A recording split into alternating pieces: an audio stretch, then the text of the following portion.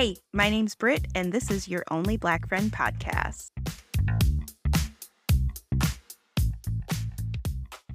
Hey everyone, and welcome back to your Only Black Friend podcast. And before we get started with today's episode, I just wanted to say a quick thank you to everyone who has listened so far to the first 4 episodes. It means so much that so many people are resonating with my story, with others' stories, and want to hear more. And I cannot wait to deliver. So, with all that being said, let's get started. Over the summer, I was fortunate enough to sit down with my grandfather, Lewis Moore, who just so happens to be a local celebrity in Minneapolis, Minnesota right now. My grandfather is a cyclist and has been ever since I was born, which was about 28 years ago.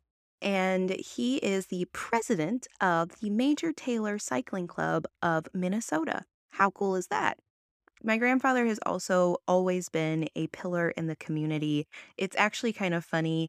Whenever I come to town, everywhere that I go with my grandfather, someone knows him or knows of him or knows my aunt or knows my uncle. So it's kind of cool. I low key have a famous person in my family. I wanted to take the time to interview my grandfather because he has always instilled so much wisdom to me. He has always taught me so much history, Black history, that I wasn't getting from my schooling.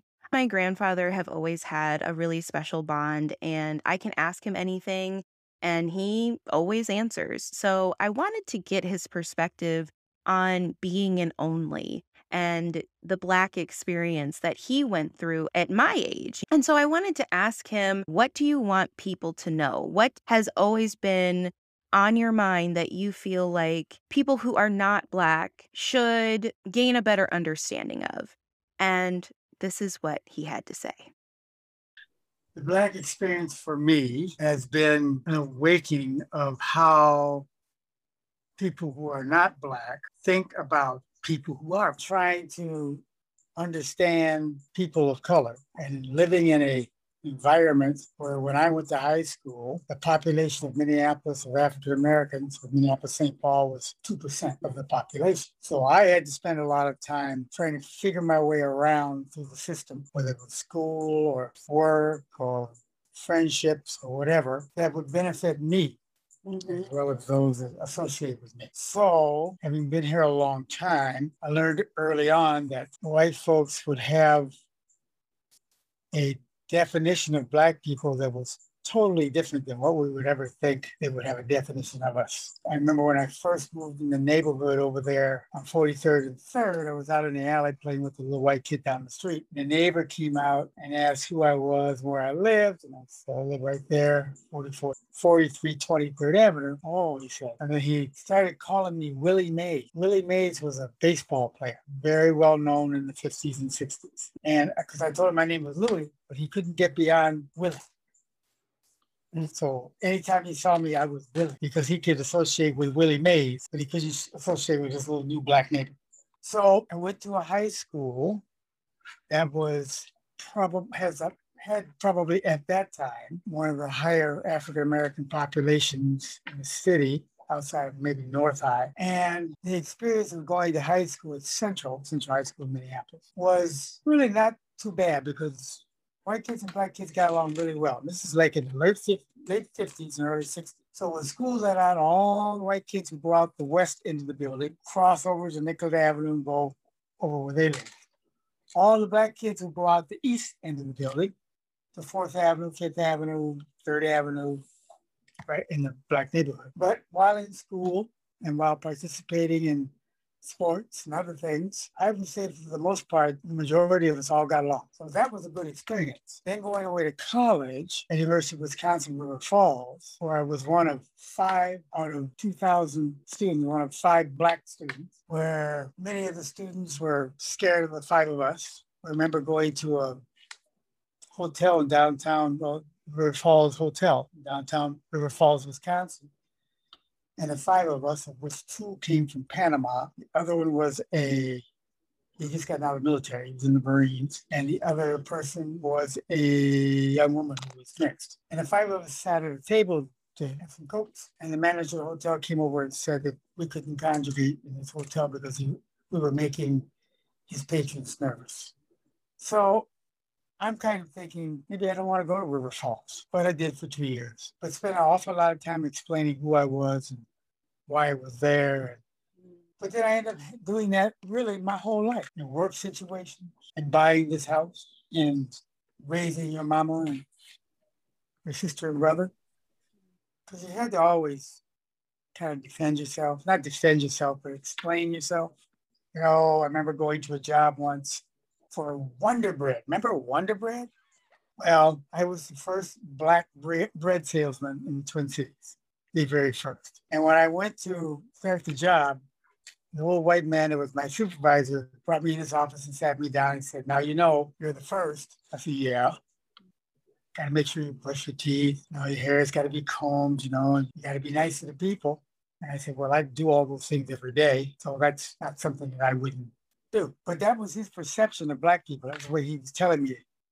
That was his perception of somebody black coming into to work in a company that had never had black people, except, maybe bakers or maintenance people, because I was going to be in the field sales. And at that point, that really opened my eyes because I knew exactly what most of these people were thinking when they had any kind of communication with me. And I got pretty good at guessing what was on their minds. He might be too smart for his britches. I'm going to have to watch my language. I'm going to try to have to carry on a conventional conversation with him because he seemed to be able to speak good basic English.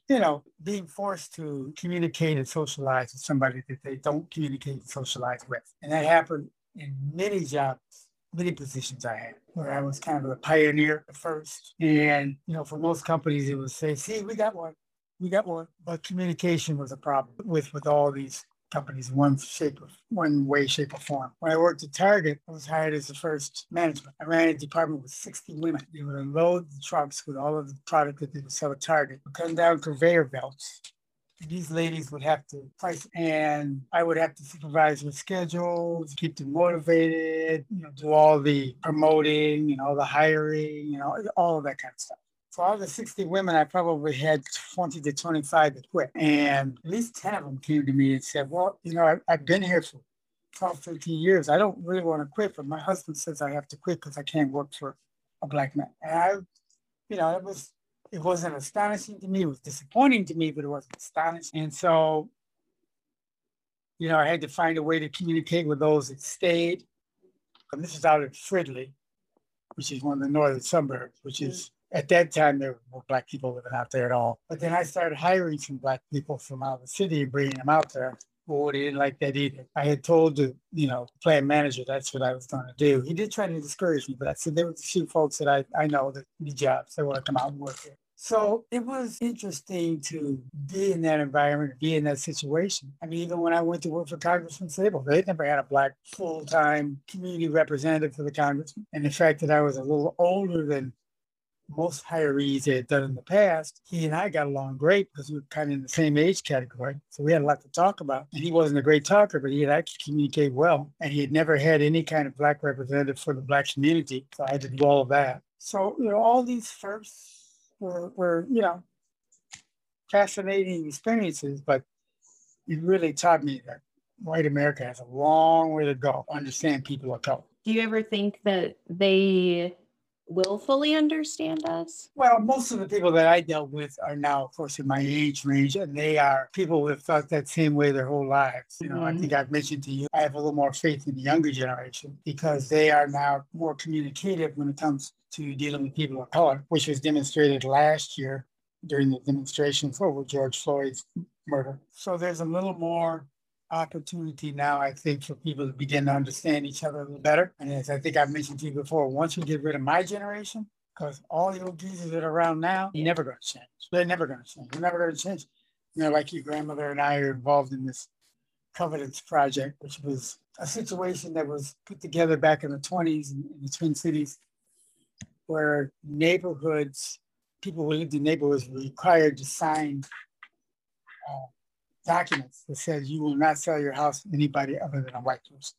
So you were not going to be able to move into a white neighborhood because they have legal documents that you can't move into the white neighborhood. We have a house down the street here at the Lee House, 1 block, 46 and Columbus. They moved in 1932, back when it was really uncovered. and people demonstrated in front of their house almost every day for a year. Every weekend, there'd be hundreds and hundreds and hundreds of people out there in front of the house using the N-word, telling them to get out, throwing stuff at the house. It got to be such a carnival that they had ice cream trucks come and probably early versions of food trucks come. And it was like a big carnival.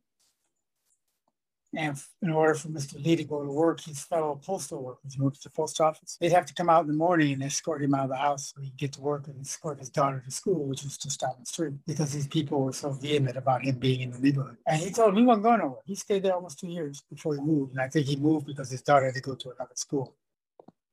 So, this isn't just Minneapolis, although in Minneapolis it was a little different than the rest of the country. Up until George Floyd's murder last year, they thought they were living in a bubble. They thought they were really nice people. And, Black folks are nice as long as they don't live next to me. Black folks are okay as long as I don't have to socialize with them. My kids don't have to go to school with them. So they lived in that bubble until this happened up here on 38th in Chicago. And it did wake up some of them. I have to say that, but people in my age bracket, no, they still don't even understand what happened, and still don't understand. They still don't understand why they're seeing all these commercials with Black women and white men, and Black children and white children playing together, and all these things that have gone on now in the last couple of years to try to show that the population in the country has changed. It's been for me a life of really just trying to educate people. It's not just so that I can maneuver and that I can live within the realm of life that I wanted to live in and the type of jobs I had. White people asking stupid questions. So I have spent most of my life, doing that. And some Black people say, well, you're just catering to them. No, I'm not catering to them. I'm trying to make sure they understand. But, all we can do is continue to move forward as best we can with young people like yourself, and your friends, and young people up here who have tried to figure out what needs to be done to make sure society works for everybody. How do you envision the future? Opportunity for race relations to be on a different level. Because as I previously mentioned, the young people seem to kind of have an idea what this is all about now. And a lot of them are very passionate about it. Especially these local white kids are really passionate about it, even to the point where they're really overboard. But if we can get leadership in government that is willing to accept that kind of a change, because right now we don't have it. I mean, it's totally off base. They don't know what to do, how to do. They don't know anything. If we can get rid of the current leadership in government that thinks the way they think, we may be able to move forward and be able to do the things that people want to see happen. Because no matter what happens, this is a democracy, and government's always going to be a part of your life. And that's not a bad thing, because somebody's got to organize it. That's really what it is. It's organization of life in America. But we have to get above and beyond all this crazy politics and crazy political shenanigans that keep going on, and the incessant lying that happens on a daily basis. All of that's got to be curtailed to make society work. Now, if you go back to the 1970s, I would say the 70s were probably one of the best decades of race relations that we've ever had in this country. Right after Martin Luther King got killed in 68 and Kennedy got killed, the economy was very tough in the early 70s, but began to moderate. The music scene was really good in the 70s because they had this disco stuff going on, and it was popular with both Black and white. So that really got people to be together more and do things together more. The 70s, Mother and I would have parties here at the house for Christmas. House would be packed, be 65% Black, 35% white. And everybody be having a good time and just, enjoying themselves to 3, 4, 5 o'clock in the morning. I'm excited for the future so people can get back the way they were in the 70s. I'm excited for the future. I think what I've been noticing in my, not necessarily circles, but I'm on different types of social media than you are, and that Auntie's on and all of this stuff. But the people that I have been following, my age and younger, are they're ready for a revolution. They're ready for stuff to completely change and just burn everything down and start over again. How do you feel about that? Well, we had a revolution in the late 60s and early 70s with the hippie movement and all of what was going on at that time, which, as I said, probably led to a more congenial late 70s Yeah, before Reagan came in. So I would not be surprised. I don't necessarily think burning stuff down is the answer, but I do think challenging the authority is the answer, which means you have to challenge the politicians and the system. You have to challenge the Supreme Court. You have to challenge them because if they're doing things that you know are wrong, they need to change. But destruction of property is not the answer, because once you start destroying property, you're taking away people's livelihoods. You're taking away people's ability to, keep their families up and running and functioning, supporting them. And you got to have something out there that you can go to every once in a while, whether it's a grocery store or a club or something. I mean, it's going to change in the next 5 to 10 years anyway. I think if people learn, especially young people, they learn to work within the political system, I think they can change a lot. That's what needs to change. Physically, you don't need to change things there. You just need to change the thinking and the idea and the way things are done by those in charge. Meet people. Don't be shy to ask questions, no matter what color they are. And they should be able to answer your questions. Because once we all know how we think and how we all get a little history about people, that just makes society better. And they don't have to go through all the ignorant stuff I went through and your mother went through, or your grandmother went through, or your daddy went through. Because the young generation's got to be the one we really got to be able to depend on for the future. And like I said, I'm confident. I think the young generation is really going to step forward and do what they need to do to make this all work.